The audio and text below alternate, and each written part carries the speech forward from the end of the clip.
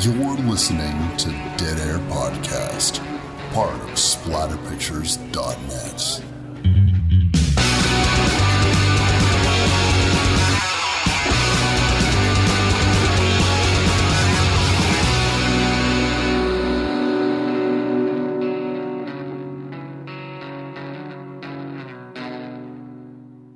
What's up, everybody? Wes Dead Air Knife here with, always, Typical Lydia. Today we're going to be talking about the movie Sweatshop, 2009, directed by Stacey Davidson. Before that, we did get a question on the Facebook page. By the way, we're on Facebook. Want to check us out on Facebook? You just find us on Facebook. I don't even know how you do that. How do you do that? Search for Dead Air Podcast on Facebook. We got a question on Facebook. Asked me a very simple question. What was the earliest horror movie you ever remember watching? I have two answers for this. One that I definitely remember and one that was imparted to me. Because when you're a kid, you don't remember shit. So my mom will tell me, and I guess anyone who asks, that the first film that I ever watched was she was downstairs taping Warlock for my dad. Oh, I love that film. And she said that I couldn't sleep, and so 4-year-old me, or whatever, was wandering downstairs to the basement, and she let me watch it with her. I sat on her lap and I watched it. And she said she didn't know why she let me watch that movie, but she did, and so that is it. It's Warlock. And the horror movie that I remember the most when I was the youngest watching was probably Alien, the first Alien movie. I think I watched that when I was pretty young, too. And so that's it. That's basically what started it all, I guess. I don't know. What about you, Lydia? The first horror film I remember watching, and I kept sneaking out of my room to watch more and more of it because my mom had sent me to bed, and normally she'd rent films. She'd rent some for me and my sister to watch, and then later on she would have rented a sci-fi or a horror film for her, and mostly for her because my dad didn't really like horror. She was watching The Entity, and I kept sneaking out and watching as much of it as I could until finally she was just like, you might as well just come out here and sit and watch some of it, and the minute that you are scared or have questions, then you can go to bed. Like, wasn't that the typical parent stipulation when they let you watch a horror film, was the second you got scared or put your hands in front of your face or got squirrely, you were done? And so even if you were scared, you had to, like, poker face. Yeah. Right? Yeah. Yeah. Like, trying to watch The Exorcist with a poker face when you're like 7. Oh my God. I couldn't even imagine. Yeah. That's so true. And then it's almost two things, right? Because you want to finish watching this, but then, and I remember this distinctly, and my parents warning me that we won't let you watch these types of movies. If they bother you, Wes, you can't watch these movies. And so it's like, what about the next one? I won't be able to watch the next one. Because, parents, they don't want you not being able to sleep, because then they don't get sleep. They don't want you crying. They don't want you, because they want to watch the movie too. They don't want you flipping out and shit. And feeling like bad parents for letting you watch this. Oh, for sure. No. Yeah, totally. So, because if you're like, oh yeah, I let Lydia watch Entity, I let Wes watch Warlock, and other people are like, oh, you let them watch those movies? It's like, oh, he's fine. He didn't bother him at all. Yeah. He didn't bother her at all.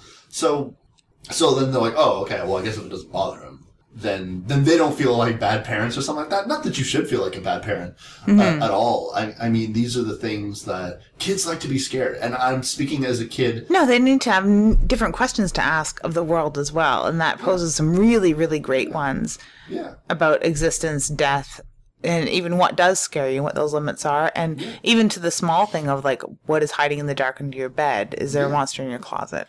And I think that I got over the fear of imaginary things as a kid a lot easier because the things that would scare me, I would manifest in my mind, like Ghost in the Machine when I was really young. So I was like, oh, what if like a ghost comes to the... I was like, that's not real. That's a movie. Yeah. So the second you start associating things that you're scared of as a movie you watched, you can start... I found it really helpful because I wouldn't be imagining real things. I'd be imagining shit that I saw in a movie. And so Yeah. I could just tell myself, wow, that's just a movie. That's a movie. Those are actors. This is special effects. And so I think I got over the monster in my closet and under my bed very quickly, because I don't think my parents never really told me that I had hang-ups like that. Yeah, no, I didn't have hang-ups like that either. And I think, but I did watch horror movies, and I don't remember a time where I didn't know that it was a movie. I think that was reaffirmed many times. Yeah, same with my parents. They would definitely, or they would explain effects away, and not with just, oh, it's ketchup. No, they'd be like, no, that's fake blood. And that what they've probably done is had like a rubber piece over it, or that knife retracts, honey. It's like the knife goes in and like it's not hurting. So like, they'd explain effects away. Let your kids watch horror movies. It's fun. And keep your questions coming. Don't be shy. You can find us on Twitter. You can find us on Facebook. We're on iTunes now. And Stitcher. So I'm pretty excited about that. So if iTunes is how you like to listen to your podcasts, we're right there. Yeah, leave a review. You can leave a review on Stitcher, a thumbs up, or give us stars on iTunes. That'd be super helpful. Help spread the word before it was cool. So today we're going to be talking about the Sweatshop. Like I said, it's Eventually, it's a 2009 horror film. The history with this film with me is that years ago I wanted to do it. I saw a trailer for it when it was it had just kind of come out on home video or DVD. Home video. I'm sorry. Because you're 86. Yes. You rented it on Laserdisc, didn't you? Yeah. Well, I got it on old VHS. Yeah. No. It came out on DVD. Mm-hmm. Home video. Shut up. I'm still in the prime of my life. And I really wanted to do it. I saw the trailer. It seemed right up my alley. I was like, oh yeah, like hot raver girls and a dude with like some kind of a big hammer. I'm in. Yeah. And totally. It just never happened. It never happened. And I don't have a reason that it didn't happen.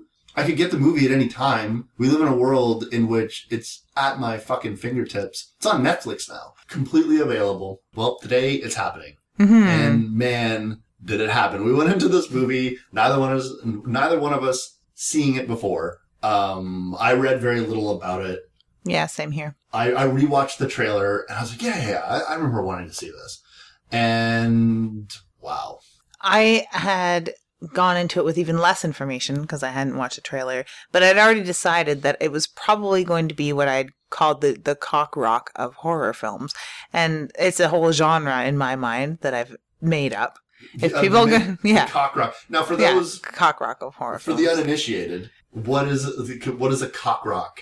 Everyone should know what cock rock is, but it's basically you take those bands that are named after a city and marry them to those who will shred or play hot licks. Okay. And their bastard children are the band members of cock rock.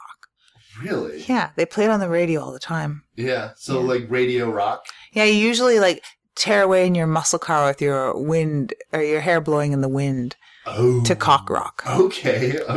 Yeah. So this is what you were expecting with this film? Mm-hmm. The cock rock of horror films. And it's not just this particular film that made me think that. There's many films out there that I'm just like, oh, this is going to be the cock rock of horror. Mm-hmm.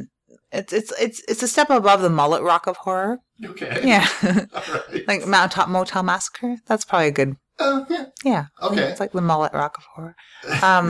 But on the other hand, I was excited, and I'll always be excited, and I'll always be a sucker for this. I want to see a good horror film in a rave setting. Yeah, we want to go into it. I always want to go into everything with like my best foot forward, and just be like, yeah, let's watch this. Yeah, man, like I'm just gonna say that it definitely has its moments. I like a lot of it, but just every couple of minutes, I was reminded that this movie was written bad. It was, and there wasn't enough story at all for it to be compelling for the amount of exposition that they were putting in the beginning. That was really exposition of nothing. Right. It basically the interjecting goth drama into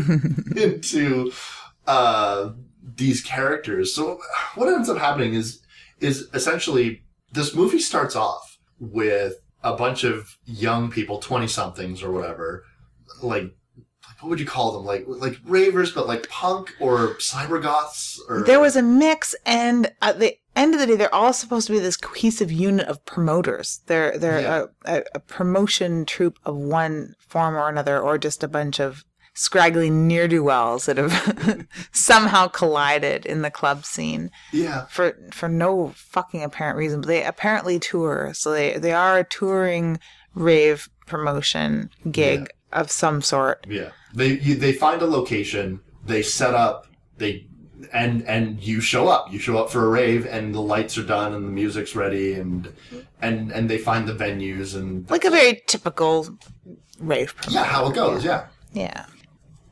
Except they're very atypical in that there are maybe, 6 of them? 7 of them? They don't get along. They don't seem to really know each other very well. They have no real backstories. Really. They have very little. Someone pushes a broom around. I remember that much. Or they say they do. Yeah. We don't really know. And they don't seem to know each other very well. They seem to just suck each other's dicks and stuff like that. There's a lot of dick sucking. There's a lot of dick sucking and a lot of dick sucking jokes. A lot of reference to dick sucking, yeah. A lot of Ta-da! A blowjob. there are some blowjobs. You Yeah. know, it's funny because it does seem Stacey Davidson directed this and produced it and was one of the writers on it.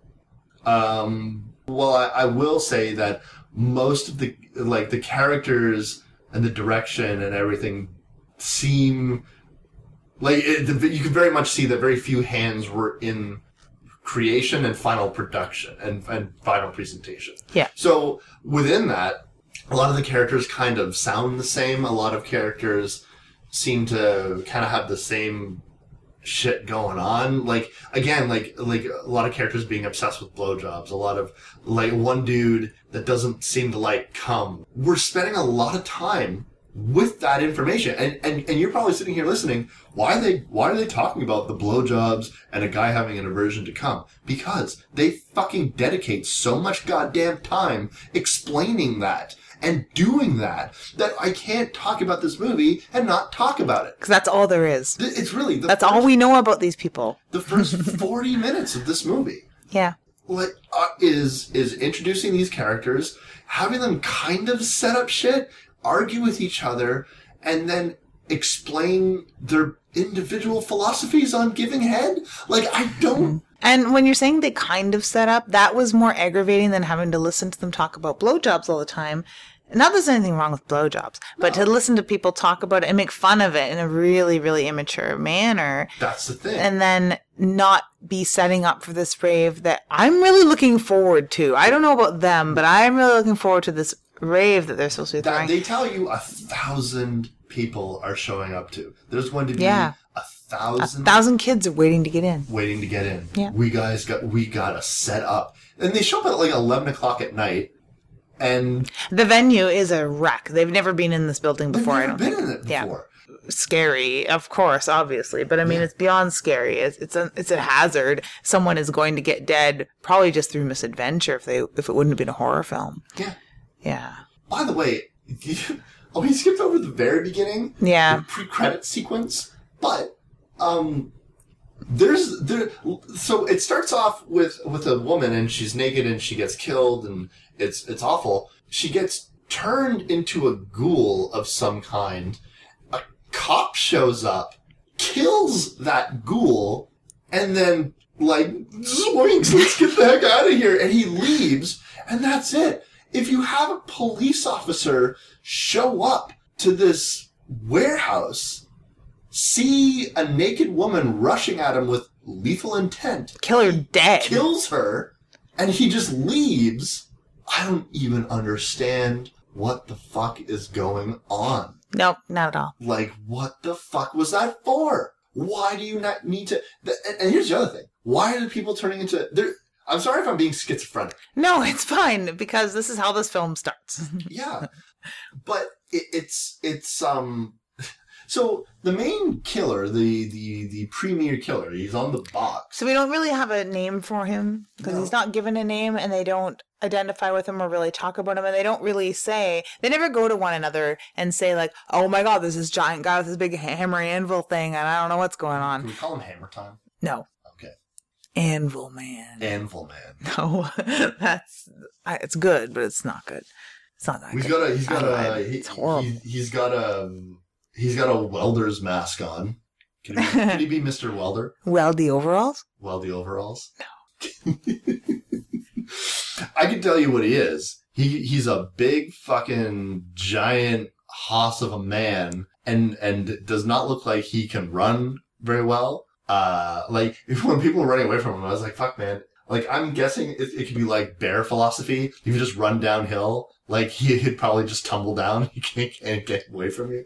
Or he can't get after you. But, so that's the main killer. He seems to be in charge of the operation of some kind. But there's also, he's got like for lack of a better, like ghouls. It's almost like if he were Dracula and they were his brides. Yeah, like Lady Ghoul Manufacturer. Yeah. I don't know what he's doing, and I don't know why they're ghouls either. Like, we haven't figured that out, and they don't really say or show. They're gray-skinned. They have... Their teeth are messed up. Messed up, fang, drooling blood teeth. And you seem to be able to shoot them, but if you pop them in the head like zombies, they'll die. But, I mean, that cop at the beginning of the movie unloads his entire clip into that one woman, and the last one goes into her head, and that's what drops her. Mm-hmm. But yeah, and for the most part, they just, I don't know, like they have no real habitat or any habits, right, to watch. So they don't have any cohesive thing that you're like, oh, okay, they're because of infection. They give no real clue to infection other than that weird bottle of stuff. But that isn't even linked to the zombies, so it's probably just motor oil or something. Like, I don't know what that would be. Ipecac.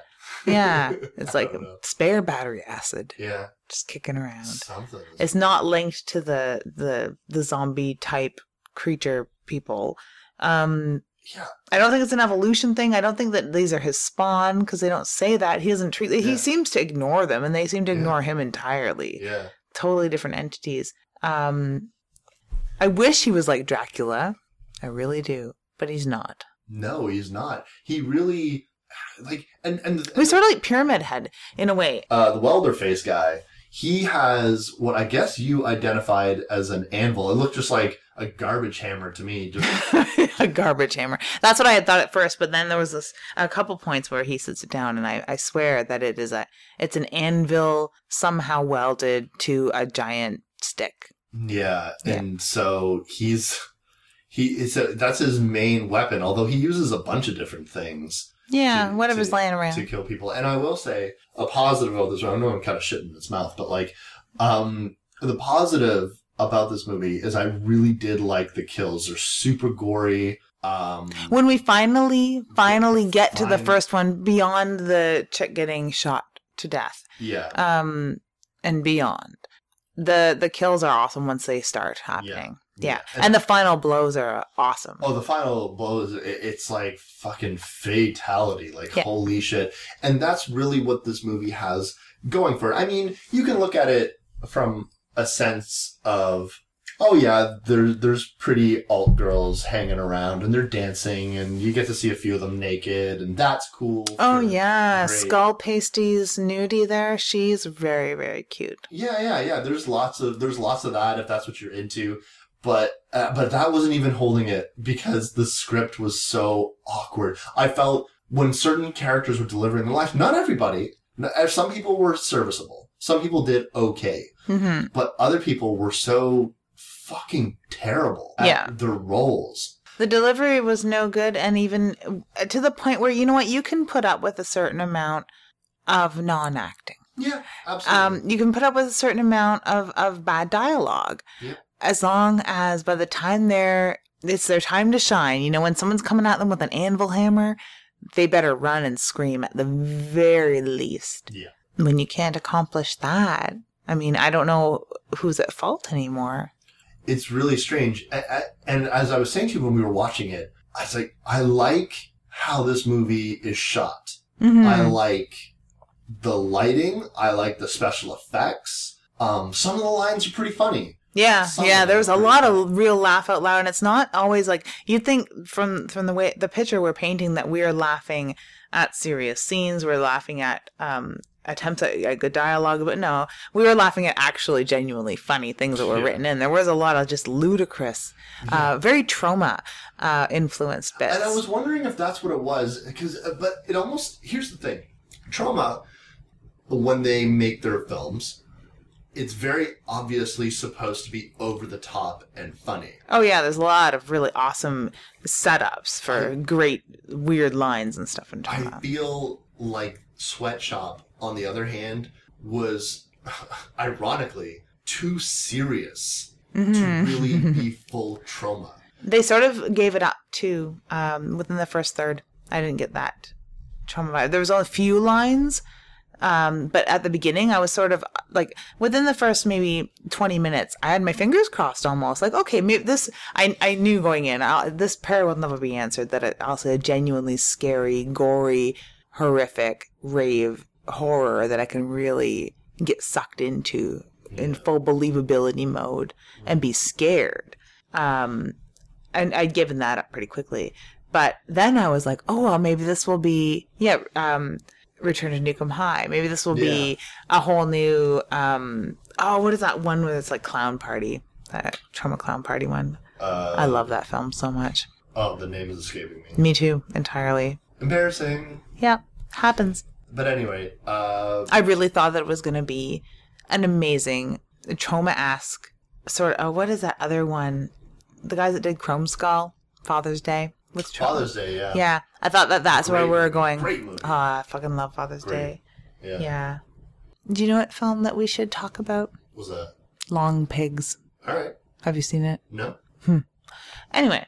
All right, that's how easy it is. So we should do this. I just slip it in there and you're all like, yeah, sure, I'll take it.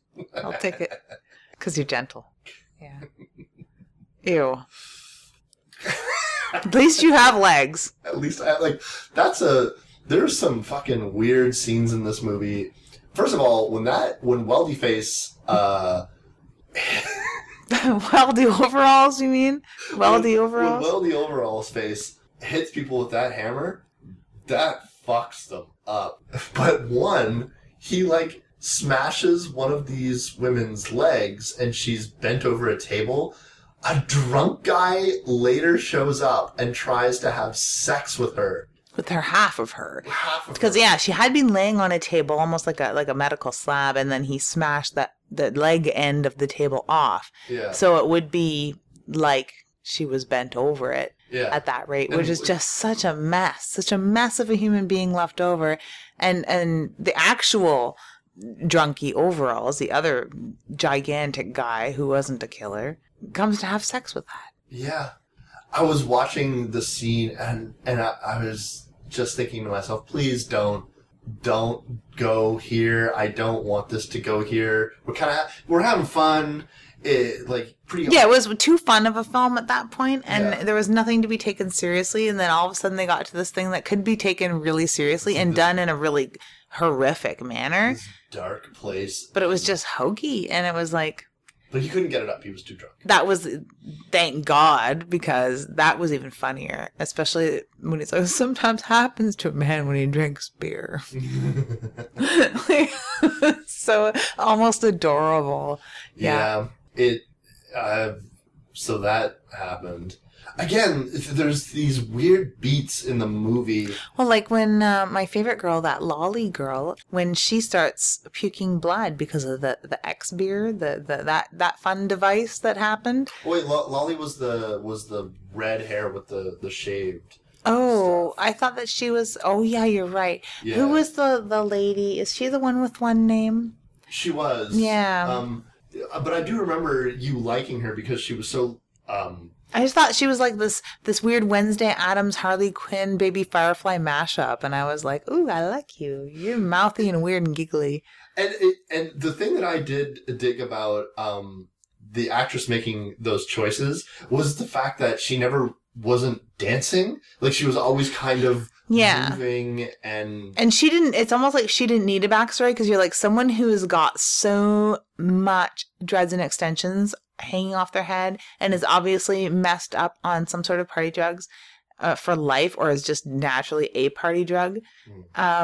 She doesn't need a backstory because she's fine. She can just dance around in the corner and giggle and be sweet and whatever. She doesn't need a backstory. I dug her. Miko was her name. Miko. Miko, played by Julene.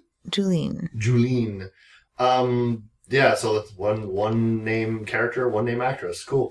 Now, when she's getting ill, there's a few things where they try things. It's almost like they would experiment with these beats. And I'd want them to be like, oh, okay, go with that. You know, okay, you're gonna do a rave thing. Okay, you're failing at that.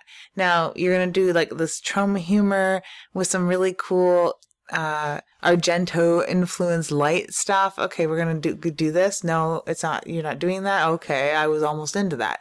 And then okay, you're gonna do crazy gore and. Wow. Gore. There was some really, really crazy gore, but not quite enough for it to be like a crazy gore film.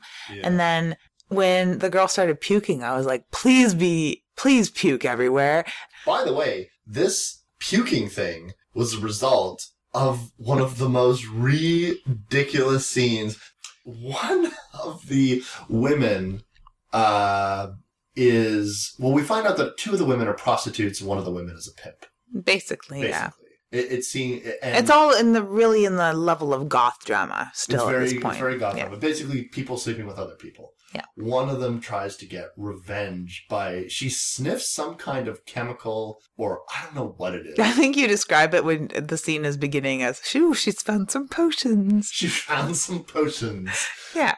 Because she's all like depresso on her own, listening to music and being sad about this drama that's going on with her and her friends. She takes a beer, opens it, and like the most conspicuous thing I've ever seen in my life. She like looks around like, oh, totally cash, like, oh, I'm not doing anything. I'm not pouring this whole beer out onto the floor, you guys. And then she takes this chemical, pours it in the beer, and is like doing like super villain, like shifty eyes. Like it's like Saturday morning cartoon levels of acting. Yep. To do this. Like to pull this caper. She's a caper at this point. Because she's looking one way and the other. She's all hunched over. There's no one around for miles. But she's all like, someone might see me poisoning the beer. And then she writes like an X on it. And then she somehow seals the cap back on the beer. Brute force. Mm-hmm. Her tiny waif-like arms just French that thing on there. And then this beer becomes like a who's gonna drink it. Yeah, it's this device. It's a device. And it's fucked up because so many characters get that beer and it gets knocked away and then it always just miraculously ends up back in the cooler. Got a big X on it. Yeah. And then the X actually changes. She writes it with like a black Sharpie and she does kind of a crummy job. Sort of the amount of job I would do writing a shitty X on a poison beer. And then later on, it's sort of like a faded blue done with like a thicker felt tip, almost like a larger wedge-shaped Sharpie, but in blue and faded. So it could probably had been in and out of the cooler. But the length of the X was smaller, and then later on, it was even a more different X. I noticed this because I paid a lot of attention to this beer. How could you not? They kept reminding you every 5 minutes that someone else was going to grab this beer, not drink it. And it gets knocked around, and I don't know. Which is awesome because this girl is not a villain. She is not part of the threat. She is not giant, she's hammerman. For lack of a better expression, she's just pissed off at the moment. Yeah. And here's the thing. That beer does some serious damage to the woman that eventually drinks it. Yeah. She looks fucked up. Like, it ruins her. It takes a few seconds to the point that you're like, oh, maybe that what? And then they kind of do a little bit of a bait and switch. They'd make you think someone else had drank it when in reality this other person, and she just vomits blood. And the guy is just like, oh, I've got to get you to a hospital. I'm like, yeah, you do. And I was like, what was this woman thinking making someone drink that? She's fucking crazy is what she was thinking. She's fucking crazy. And I think it probably was battery acid because that's the reaction that had happened. And you think if you're chugging this, whatever it was could have definitely become just this bullet of poison that she downed first and then continued chugging the beer that sort of basically pushed it down and protected her throat so she didn't notice whatever Drano it was that she was drinking. I know. And then, wow, did it hit her.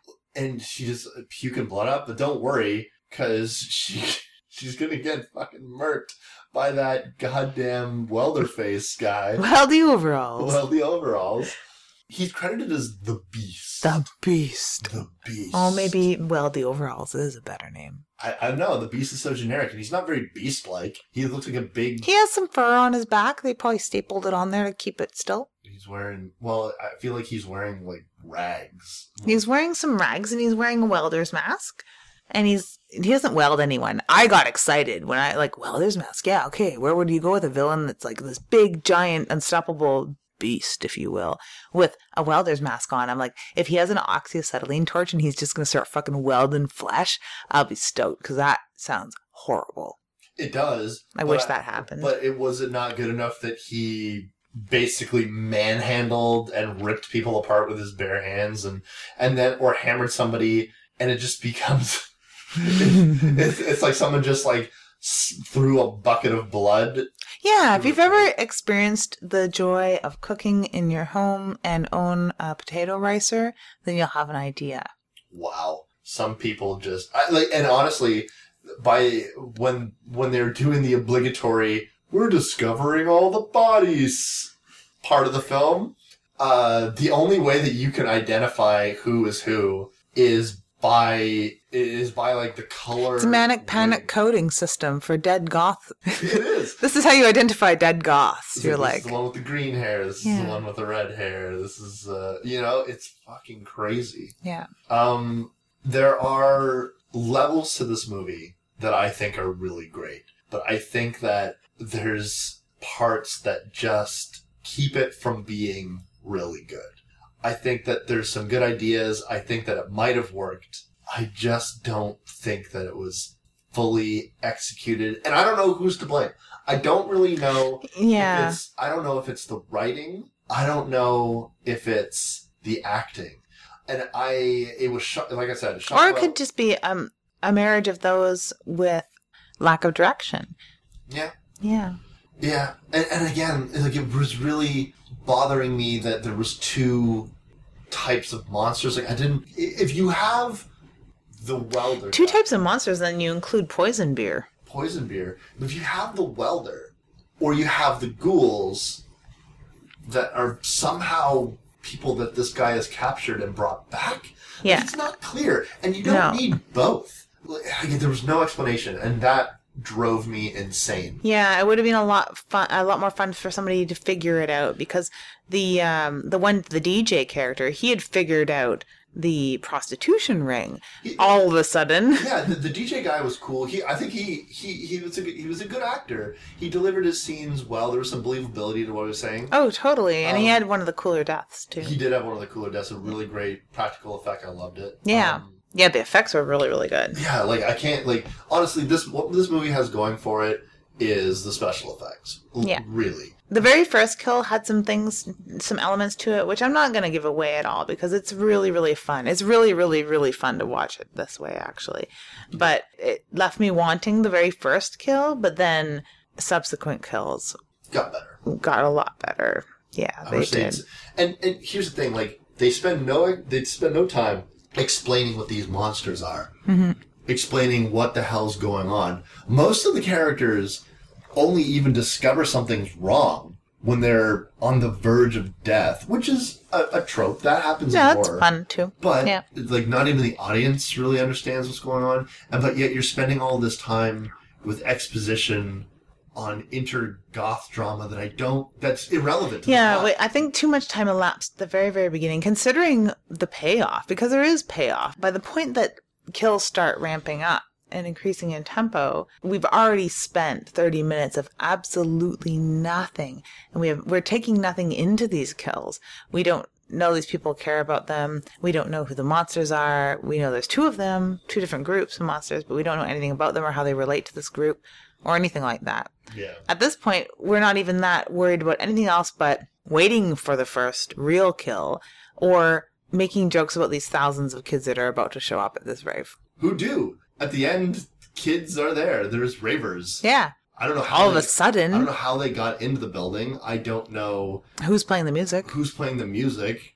Everyone at that point. Yeah, the DJ's dead. The DJ's The dead. door people, the back door security person is who eventually stumbles upon the rave that is happening, which is very strange because it's her rave. It's her rave. Yeah.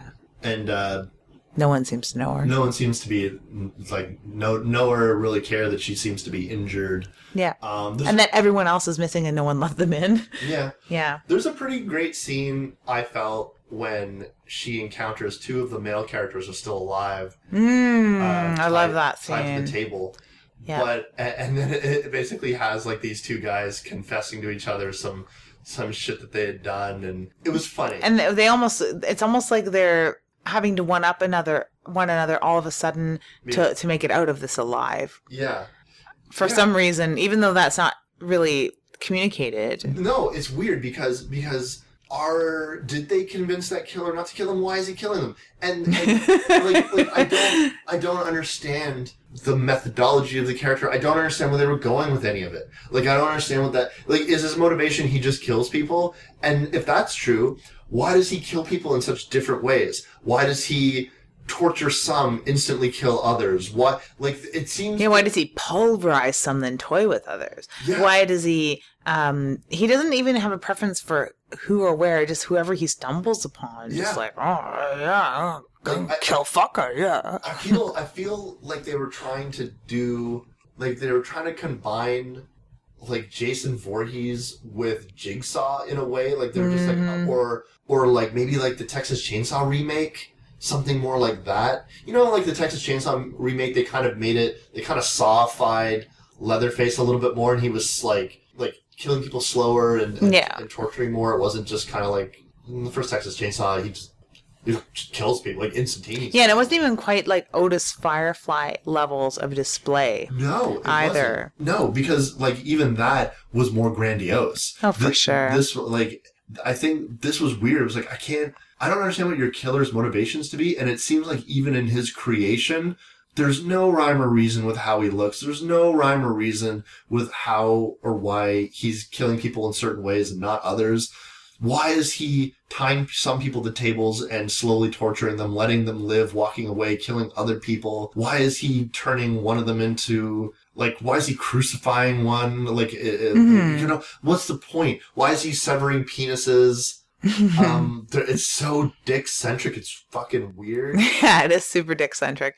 And not that I don't enjoy it, because it is another thing that makes this film fun, because it is funny. The dick-centricness, the constant blowjob jokes, the unmanning or I guess it's called emasculating. Emasculation. Yeah. All of that rampant dick is just as funny as poison beer. It is pretty funny. And I was legitimately laughing at things when we were making sarcastic comments. You know, we had a lot of fun. Yeah, we had a lot of fun. Like watching this movie, it was definitely one of those movies that it took teasing, egging on as I was watching it, which is an experience of itself. I think one of the main problems that I had is that by the time, and it wasn't that, oh, I'm sad because Wes is bored. There was like that basically 20-minute gap of nothing. If that would have been filled with some kills, they could have like closed that gap entirely. I'd have rather known nothing about these people instead of absolutely nothing about these people. I would have been able to do without a lot of these dick jokes. I would have been able to do without them not setting up for this rave. I'd have much rather the kills start before they even had a chance to not set up for their rave. I'd rather the kills start before they had a chance to not explain who they are at all to us.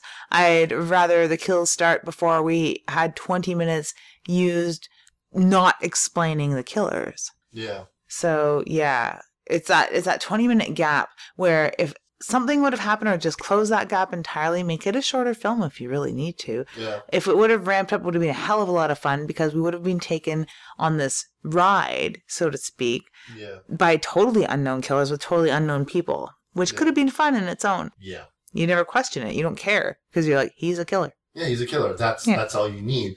And that's the thing. There's tons of horror movies that I've seen where the killer's not explained. But the killer always acts in one way. There's a consistency with those killers. And so you can figure out his motivations. Why do we show a cop at the beginning of the movie and then that's it? No cops show up. No cop shows up. Even if he's like, well, that was the only crazy person in here. He killed somebody. Yeah, he definitely killed somebody. And I don't know if it was the ghouls or the overalls that kills that initial girl, or why, or what she's doing there, or if that's the girl that's in the video that they're showing, but her hair was different. She was, but she still had the skinny puppy tattoo. I forgot about the skinny puppy. How could I forget about the skinny puppy tattoo? That's the first thing you mentioned. I was stoked on life. When I saw it, I was like, this is going to rock. I'm going to fucking love every minute of this. No. It was torn away from me pretty quickly. But I was pretty excited. Between the skinny puppy tattoo and whatever song was playing during the final rave party scene, those were that saved it a little bit for me. So it did. The fact that one of the actresses just so happened to have a skinny puppy tattoo was good for you. And that song wasn't bad, because there was all the music in the entire film. I was like, this is not what I would listen to at a rave. Or like I'm not saying a rave, because raves aren't technically my thing, but I'd say an industrial club. Mm-hmm. Those are not songs I would listen to setting up for anything like that, or even getting prepared to go to a venue as such, or be listening to at the venue until that very last song. And I was like, this one actually fits. But you had pointed out, of course, they're really at the whim of what music they have available. They just can't grab. They can't, like some old Front 242, they can't just throw that on. Yeah. But it would have helped. It would have helped. And again, though, I just keep going back to the certain actors. The guy with the mohawk. Droopy mohawk. Droopy mohawk. Yeah. It's up, it's down. It's up, it's down. When he's not happy, the mohawk droops. It's true. But I don't think it was an intentional thing, but yeah, that's what happens. Yeah, he's like punk breakdance sad. My mohawk's droopy. Oh, a girl! Boink! Boink gets up. Yeah, we've all been there. But I will say, when we started the movie, the first 20, 30 minutes or whatever, and that guy's got a lot of dialogue, and none of it's good. No, not one line of it. It's so fucking awkward. And I'm almost getting the sense that he didn't even like what he was saying, because there was nothing behind it. No, and it's not even like, they could have given him some real stingers. He could have been Evil Ed. He could have been Evil Ed from Fright Night. Yeah. Totally. But no, just wasn't used. Because they gave him the look of the dude that would be like the hardest, right? Yeah. But he was... He's going to be some Stifler. He's going to be Stifler Evil Ed kind of thing. That's what I would have done with that guy. Yeah, that would have been cool. But no, you don't get that. Like, you just get like this barely cohesive dude that has an aversion to cum. That's what we know about him. Yeah. But like, it's funny because it is kind of a running gag. Mm-hmm. Because that girl gives him the blowjob and one wants to kiss him, and then he's hiding away from it. And then at the end, they have this great big revelation. It's amazing, actually. He has a breakdown. Yeah. He gets a big old severed dick in his mouth. Yep. And aside from talking about blowjobs, how much he hates cum and stuff like that, he has a huge, tearful conversation before getting a dick shoved in his mouth. It's true. Or not even shoved in his mouth, barbed wired to his mouth. It's like a ball gag. Yeah. Do you think that it was not a dick but balls, and that was the joke? It's a ball gag? Maybe. It was hard to tell. It was hard to tell. The two dicks I thought that fell out of that sock, I'm not sure what they were. But it looked like two dicks, but then we're like, well, what did he take? The guy's one dick and chop it in half? Did he find another guy that had a dick and he put the two dicks? There's one his dick, maybe. And he's got the other guy's dick. Or is it a dick and balls? Or is it just balls? I don't know. Can't even tell.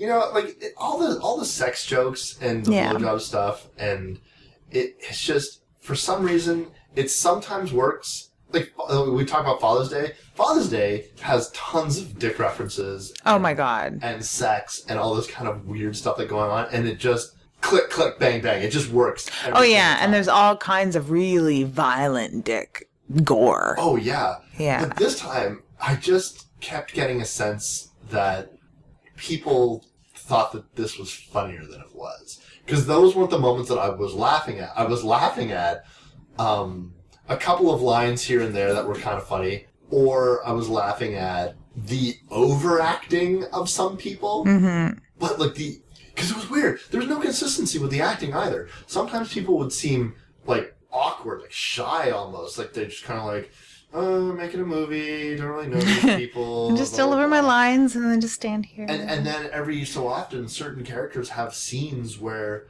they're like, oh yeah, they're over the top, I'm really dialed in. I'm really charismatic, and I really like this type of stuff. That's probably why I thought I could be an actor. Here's one moment where I actually kind of let loose and act this way, but then it just seems so strange. The only one that seems consistent is that one, the DJ. He seems really consistent. What ends up being the final girl, Charlie, I think was her name, and that girl with the big wig, like with the big extensions. And stuff yeah, like only because she didn't have much to say. Yeah, they didn't really give her a lot to do, but the actors where they gave them the most to do, with the most lines to say, it's just so weird. Yeah, it's like it fell apart the more load they had to bear. Yeah, that's kind of a pain because they weren't the most interesting characters either. The most interesting characters had the least amount of lines and the least amount of screen time. Yeah, and maybe we only think they're interesting because they didn't have a kind of an opportunity to fail us. That's what I worry about. Yeah. I just really wish that a little bit more time. You have an hour and a half. Yeah, an hour and a half long movie. You have enough time to establish something in the sense of lore. You were creating a movie with lore. You have ghouls. You have this warehouse. You have this very specific character killer that you're referring to as the Beast, but you did nothing with it. And like it would have been a lot easier just to delete that lag time, that 20 minutes or so between the first scene with the cop killing the scared naked girl, and them beginning to die, basically. Yeah. You could have had a scene of them walking in and cut straight to some of the first kills, because at that point you'd have us on shock factor at least. We'd just be like, oh, a girl died here. Oh, these guys are in here. Oh my God, they're getting dead. And the kills are really good. Oh yeah, they're great. They're really good. Like I'm almost just like, fuck, I just want these kills to be in a better movie. Like because this would make it a fucking instant classic for me. This would, like, the quality of the kills were so good that if they were attached to a better movie, this could have slipped into my top 10. Like, but just in terms of like, wow, I love the gore and isn't this fun and look what they did on such a like small budget and it's not that big of a film and yada. That would have been cool. But no, it's just like that first half hour, 20 minutes. You're right. Like, it's just so rough. Yeah, and to go into like how we rip a little bit on the acting, but it's not necessarily the acting alone, because there are like the lines they're delivering just don't work. Yeah, and for sure. The look of them and the costume design is fine, I think. Oh, and I agree. I think that their attachment to their characters was fine. I think that the setting and what minimal direction seemed to be okay. So it's really hard to pinpoint what exactly went wrong in that delivery. Yeah. It's really, really hard. Awkward. And maybe you're right. Maybe I'm being really unfair to the actors. An actor works with what they're given. Yeah. And if they're given a script that has a dude that's gotta say, "Cum goes on girls" or "in girls," that's an amazing line. Me or somebody else in the rules of the perfect blowjob. I'm just like, why are we talking about this? What is going on here? Yeah. I've never in my life seen a movie talk so much about dick sucking. No, me neither, ever at all. And I mean, I could probably name films that do have a lot of constant dick suck jokes, or just dick jokes in general. A lot of them are those like comedy films and stuff like that. And even those pale in comparison. Like a Judd Apatow movie or something like that. Yeah. But they pale in comparison to the amount of fucking fellatio jokes, cum jokes, things about people fucking one another. Yeah. People constantly wanting blowjobs from one another, or joking about wanting blowjobs, or accusing the other of wanting a blowjob, or just having a blowjob, or just giving a blowjob. Yeah. It's like all they do. Blowjobs constantly. Holy. It's very strange. It's very strange. Yeah. And it's not even, and almost like with that explanation, you think it sounds kind of interesting, but it's not. No. Like that's the thing. I was like, I'm wondering if in good conscience, I could say, yeah, check out Sweatshop. But I don't know. I like the kills. Yeah. It depends on for what reason you would be recommending this film to people. Like, if somebody's like, I want to see a film where a guy has a giant hammer and he just, like, pulverizes people, you'd be like, shitballs. You know, I'll say... I got a movie for you. I like the ending, too. Mm-hmm.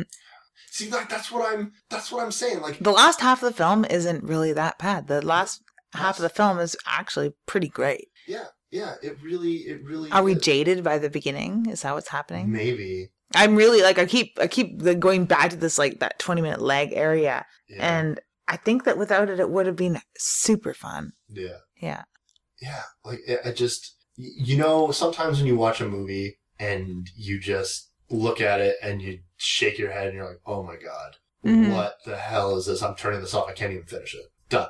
But then other times what I find is more frustrating is to watch a movie where you can see the good movie almost happening. Yeah. And I feel as though the frustrations I have with Sweatshop is that I see a good movie almost happening enough times, but just fuck, man. There was moments, and not to that point, but there were moments. Have you seen Snowtown Murders? It's a totally different flavor. Yeah, there's portions of Snowtown Murders where I was like, you know what? I would have really loved this film if these really slow, sleepy moments or the really homey acting would have been taken out. There's entire characters I'd love to see deleted from that film. Yeah. And it would tighten it up. And I would really enjoy it. And it would be a film that I'd be it would probably be in, not maybe my top 10, but close. Yeah.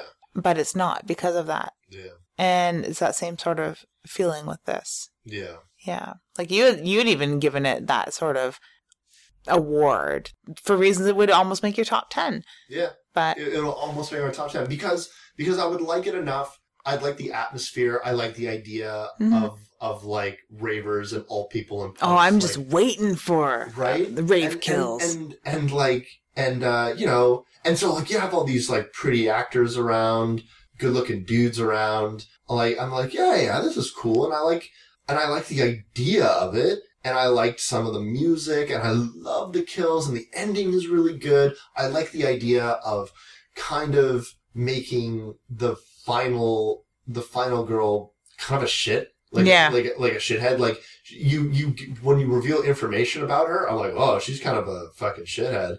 And then at the end, she sure is. She sure is pretty much just out for herself.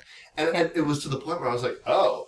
Is she really doing this? It's over. Yeah. Like when they hit the credits, by the way, that end credit sequence, super sweet. Yeah, it was awesome. Yeah, it was totally awesome. Yeah. And there was portions in the beginning credits where you're like, this is really end credit kind of stuff. So I wish they could have swapped them. If they would have, that would have been pretty cool. Yeah, I would have been down with that. Yeah, the end credits were really cool. Yeah. But yeah, the end was cool in that almost unbelievable way. Yeah. And they could have got us on a lot of unbelievability and a lot of shock factor.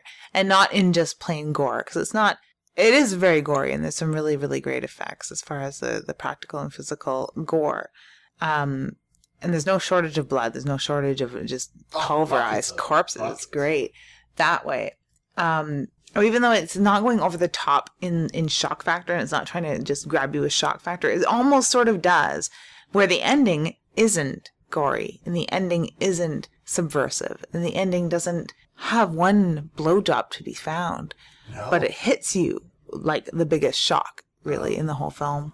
And honestly, pretty believable. Yep. Highly believable. Pretty believable, given the fact that you know, these people didn't really even seem to like each other, and she doesn't know these people. Not really, no. And shit really just hit the fan. It's almost like, and it's not quite, I don't think it's the first, I'd have to rewatch it to see, is this the first time that somebody actually stumbles upon what's really going down and starts to run away screaming? Because I don't think anyone, A, gets that chance, or B, looks around very closely. Maybe. No. I don't know, one guy almost falls dick first into a dead chick. Intentionally. Yeah. He's not really paying attention to what's going on around him. No. Yeah. Hey, you pointed that out, that how fucked up and drunk everybody got. Super fast. Super fast. As soon as like, they could. Before your rave even started, you're all just like stumbling around like zombies. Yeah, and there's one or two that are like end of the night drunk. They're done, and it's not even midnight. Yeah. In a story like this, it's ineffective to spend any time giving exposition about characters when none of that exposition has any payoff whatsoever. It is not relevant that two women are prostitutes and one is a pimp. It is not relevant that someone slept with somebody else. None of it is fucking relevant, because by the time a lot of information gets revealed, the characters in question are dead. And all that exposition, therefore, is fucking wasted. And you got ghouls and a hammerman walking around. And I'm like, I don't know who either of these things are. What is fucking happening? And that, honestly, that's my biggest fucking problem with this movie. It's just mind-bogglingly incoherent. Yeah, it really, really is. And if it would have been a little more interesting stories behind them, aside from someone doesn't like cum, one of them's a lesbian, and one of them has a maid and a wife. That's really like surface level stuff. Yeah. That we barely care about and don't care to know about these people, and doesn't really have any bearing. It doesn't change what we think of them at all. It doesn't change why they're kind of shitty to each other. At the most, that's what it does. Yeah. Yeah, they're kind of shitty to each other, and I was like, oh, they're kind of shitty towards each other because of that. I was like, why can't they just be assholes? And not even like a tight knit group. There's some tight knit groups of friends that say and do really shitty things, but as soon as you get a little bit of explanation, you're like, oh, I get it, you know, and it's either funny or you really hate them, or there's some sort of like feeling built up around these. But like honestly, reactions. I would have been satisfied if they said this is a loosely acquainted group of people that probably know each other because they're involved in the same scene. Yeah. Like they like raves, they like the alternative lifestyle. This is why they kind of know each other. If you say in a city, if certain people are of a certain subculture, they probably know each other casually. Yeah, and there might be some drama between some people, but it's gonna be something at least fucking remotely interesting. Yeah, but you don't need to dedicate fucking time for that. You know, I would have liked the guy that played the DJ. Couldn't he be delivering exposition about why people are coming back from the dead as monsters in this warehouse? Yeah, he seemed to be doing math. Yeah. Yeah, he was trying to figure stuff out about the goth drama. Put some fucking facts and figures together. Yeah, but no one seemed to notice or care where these revenants were coming from, these chud or whatever they were. Because we don't know what they were either. There's a lot of films, I don't flat out boycott films. Yeah. But I don't go out of my way to watch something that I do not give a fuck about. Titanic is a great example. The Notebook is yet another. Yeah. Titanic I still haven't seen. But my friend Jeff, who is a great film connoisseur, he has a great opinion. I pretty much trust his opinion 99% of the time.